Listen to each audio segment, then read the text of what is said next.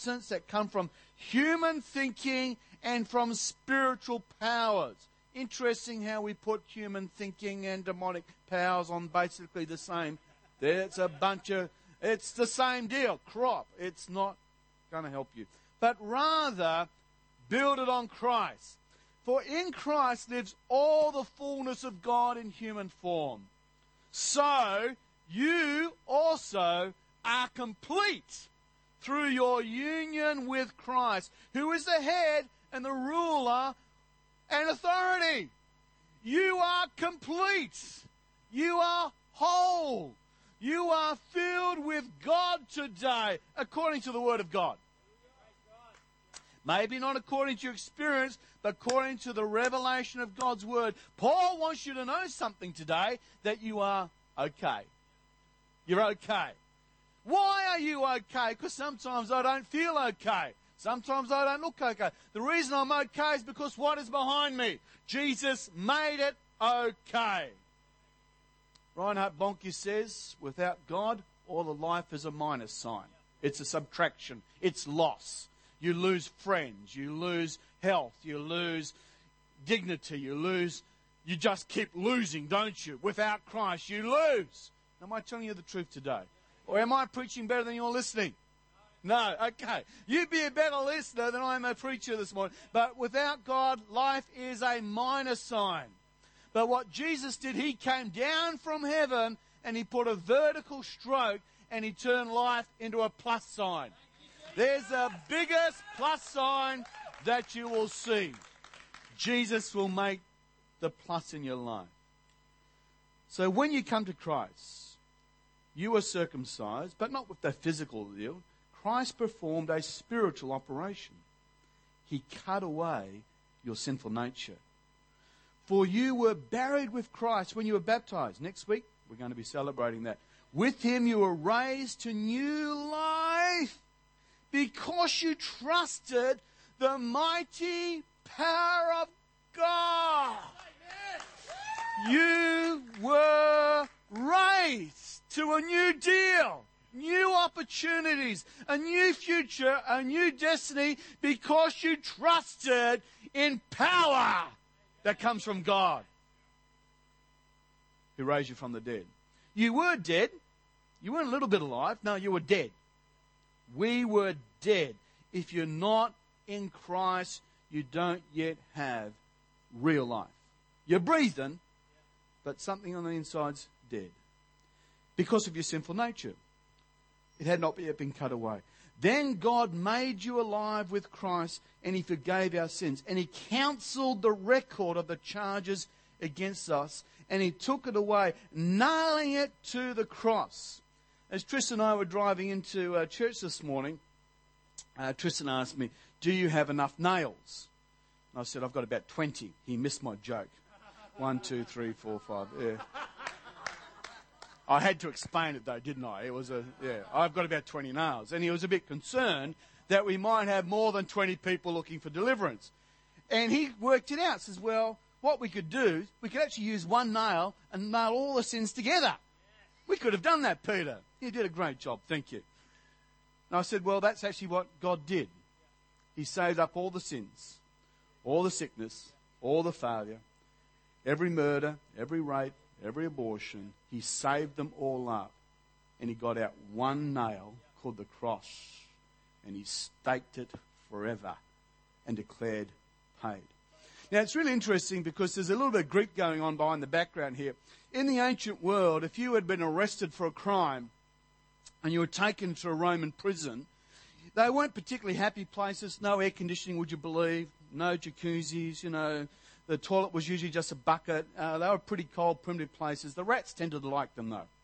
And as you went into these prisons, you would have gone down and you would have noticed, as you walked down a long corridor, there would have been a cell to this side, a cell to that side. And on the door of each cell, there was actually a debt, a chirograph it's called. This is the word here for the handwriting. The ordinance is against you. There would have been a charge sheet. And written on of it would have been the things that you had done wrong. This person in here is a murderer. This person here is, a fornicator or whatever it might have been. And the whole list would have been written down on the door. So anybody walking into the prison would know what you're in for. The soldiers wouldn't have to swap over when they did their change of duty. They would know who this person is, what they're in for. And that was called the choreographon, the writing that was against you. Most specifically, though, that word was used to describe what we call a mortgage. Anybody have a mortgage? Who loves mortgages? They are killers these days. Their mortgages really do feel for young couples trying to start off these days. It's such a big deal to get into that mortgage deal. And suddenly they're working, forever to pay interest to a bank. Really tough stuff. And so most particularly, choreographon was a debt. And what it was is like the legal agreement you do at the bank. And you would be writing on your choreographon, I owe, 50,000 drachmas to Bill. And you would sign it with your handwriting. And so if you defaulted on your bill, the soldiers could come, they could arrest you, and they would put you in prison. So outside your prison door, locked, is a choreographon with your handwriting on it saying, I owe so many $1,000s. And you could get out any time you wanted to the moment the debt was paid. If Uncle Joe, millionaire, won lotto, liked you enough, he could come down, talk to the magistrate and says, this guy owes 50,000 drachmas, can you let him and pay?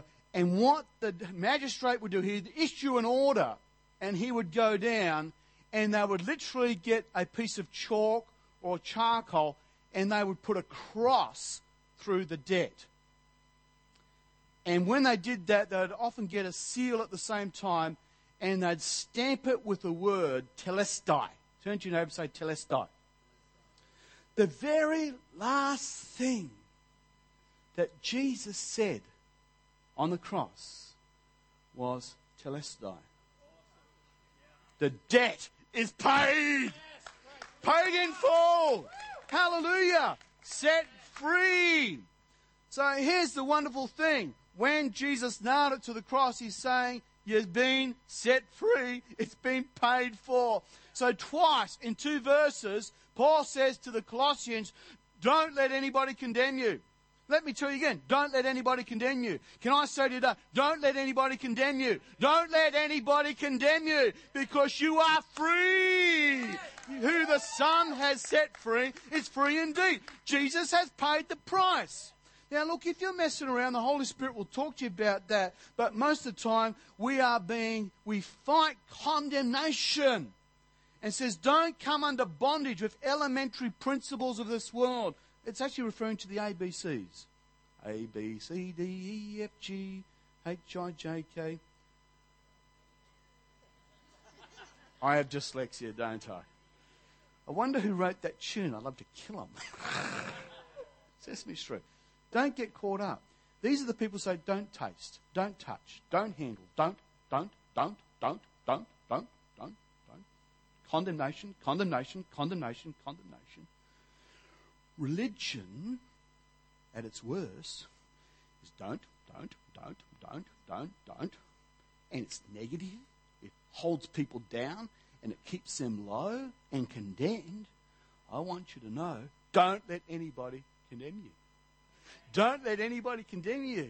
I'll say it again, don't let anybody condemn you. For there is now no condemnation to those in Christ Jesus. And don't you dare condemn yourself. Don't let someone else condemn you if they're don'ts, but don't let you condemn yourself as well, because there is now no condemnation in Christ Jesus. The debt has been paid. Amen. Hallelujah. One of the very early presidents of the United States of America, Andrew Jackson, had an unusual case where a man by the name of George Wilson had committed an armed robbery, held up one of the little puffer huffs in the early days, little choo-choos, and he had shot a man in the meantime. And so he was in jail, he'd been tried. It was capital punishment back in those days, and so he was going to hang. But back even in those days, there was a sense of, it's capital punishment. a legitimate thing for the government to do. And I'm not going to get into that topic right now, but there was even back 250 years ago, the beginning of the American colony, some pressure that we should be more merciful and let's not kill the man, let's give him a pardon. So Andrew Jackson actually issued a pardon for George Wilson. So it was all done, it was written out, went down to the cells and said to George Wilson, guess what? The President of the United States of America has declared a pardon and you are permitted to go free. George Wilson was suffering from guilt and condemnation. Whilst he'd done a very bad thing, he was actually a man who had fallen on hard times, had a wife who become sick, and he needed a lot of money to try and pay for her medical expenses, and it was out of a moment of desperation. And even the shooting was an accident. He had taken a gun, it was wrong, and all the rest. We're not trying to mitigate the fact someone died. But what he was struggling with now is, I am a murderer. I have killed someone. I deserve to die. It is an eye for an eye and a tooth for a tooth. And so he said, I don't want to be pardoned. I want you to carry out the sentence. And now the authorities have a problem. Do I take him out now and shoot him? I've got a presidential pardon here, and here's this guy who says I don't want the pardon. So it was then a legal issue. They had lawyers back there. God bless the lawyers. And so they took it to the Supreme Court of America, one of the very early decisions, to decide what's the deal here. We have a presidential pardon.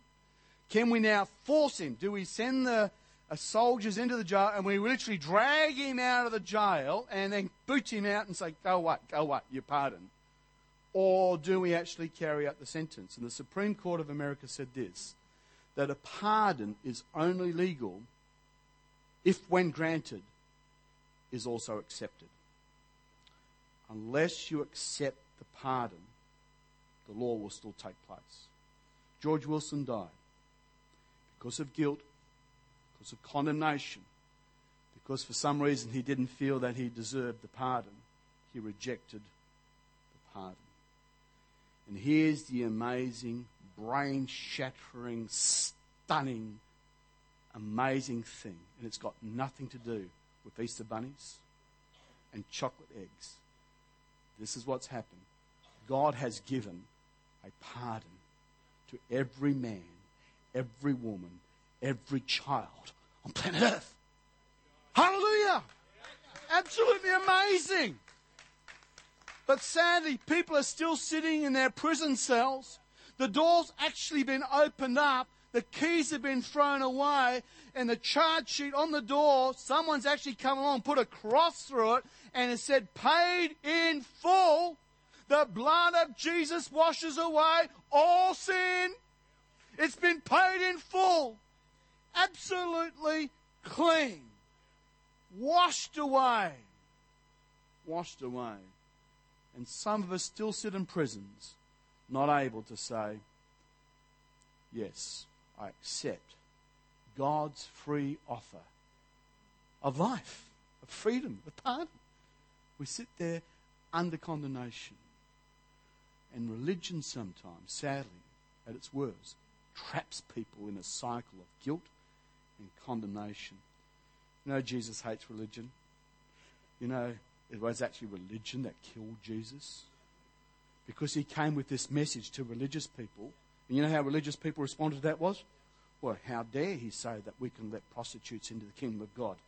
How dare you say we can let drunkards into the kingdom? How dare you say that? People have got to be perfect. Well, thank God he takes people like me. Thank God for the cross. Thank God for that old rugged cross. And let's just pray.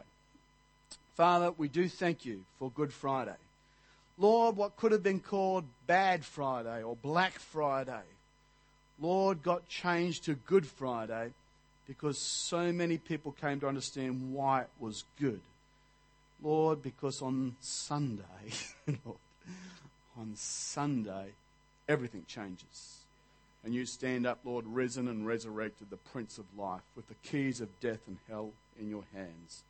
And Lord, you say, Telestai, paid in full, victorious, freedom. And Lord, for all who hear the message, or all accept your pardon, Lord, we can have and experience that freedom. And just while your heads are bowed, I just want to give a short moment here. If you're a visitor with us this morning and you've not yet accepted Jesus Christ as your personal Saviour, I have preached the gospel as I understand it to the best of my ability. But it's clear now. It's clear there is a pardon for you. There is freedom for you. And all you've got to do is say, yeah, I would like that. I don't want to continue to be trapped in my cell, my little prison of pain, forgiveness, selfishness. They all have different prisons. But if that's you today, I would love to pray with you. We're not here to embarrass you. We're not here to invite you to join a church. We are here to invite you to meet Jesus. And if that's you this morning, if you'd say, Pastor, would you quickly pray for me? Then would you be very brave and kindly just put up your hand. Just stick it straight up in the air and put it straight down again. I'll see that. I'm going to pray for you. If that's you this morning. Yeah, I see a hand there. God bless you. You may put that down. God bless you. Thank you. God bless you. Thank you, brother. God bless you. Someone else is going to join. God bless you. Thank you. God bless you. God bless you. Thank you. And if you'd mind if you just leave your hand up temporarily for a minute, because we want to just give you something you can take with you as you go home. We've got a Bible and just some stuff that will help you. So please don't leave without getting that. So Father, we just thank you, Lord, for the great message that you so loved the world that you gave. Your only special Son, that, Lord, no one should perish. And that includes these people this morning that have said, save me. Lord, it includes them, that no one should perish, but have freedom, life, peace, and joy in the Holy Spirit. So we give you praise, Lord, that these lost souls have become children of God this morning in the name of Jesus. Amen. Let's give the Lord a praise. Thank you, God. Thank you, Jesus. Oh, thank you, Lord. Thank you, Lord. The angels are very happy. They're eating Easter eggs right now. Let's have the band up. We'll have our last song. God bless you. Let me just remind you that on Sunday morning, we have our normal service here at 10 a.m.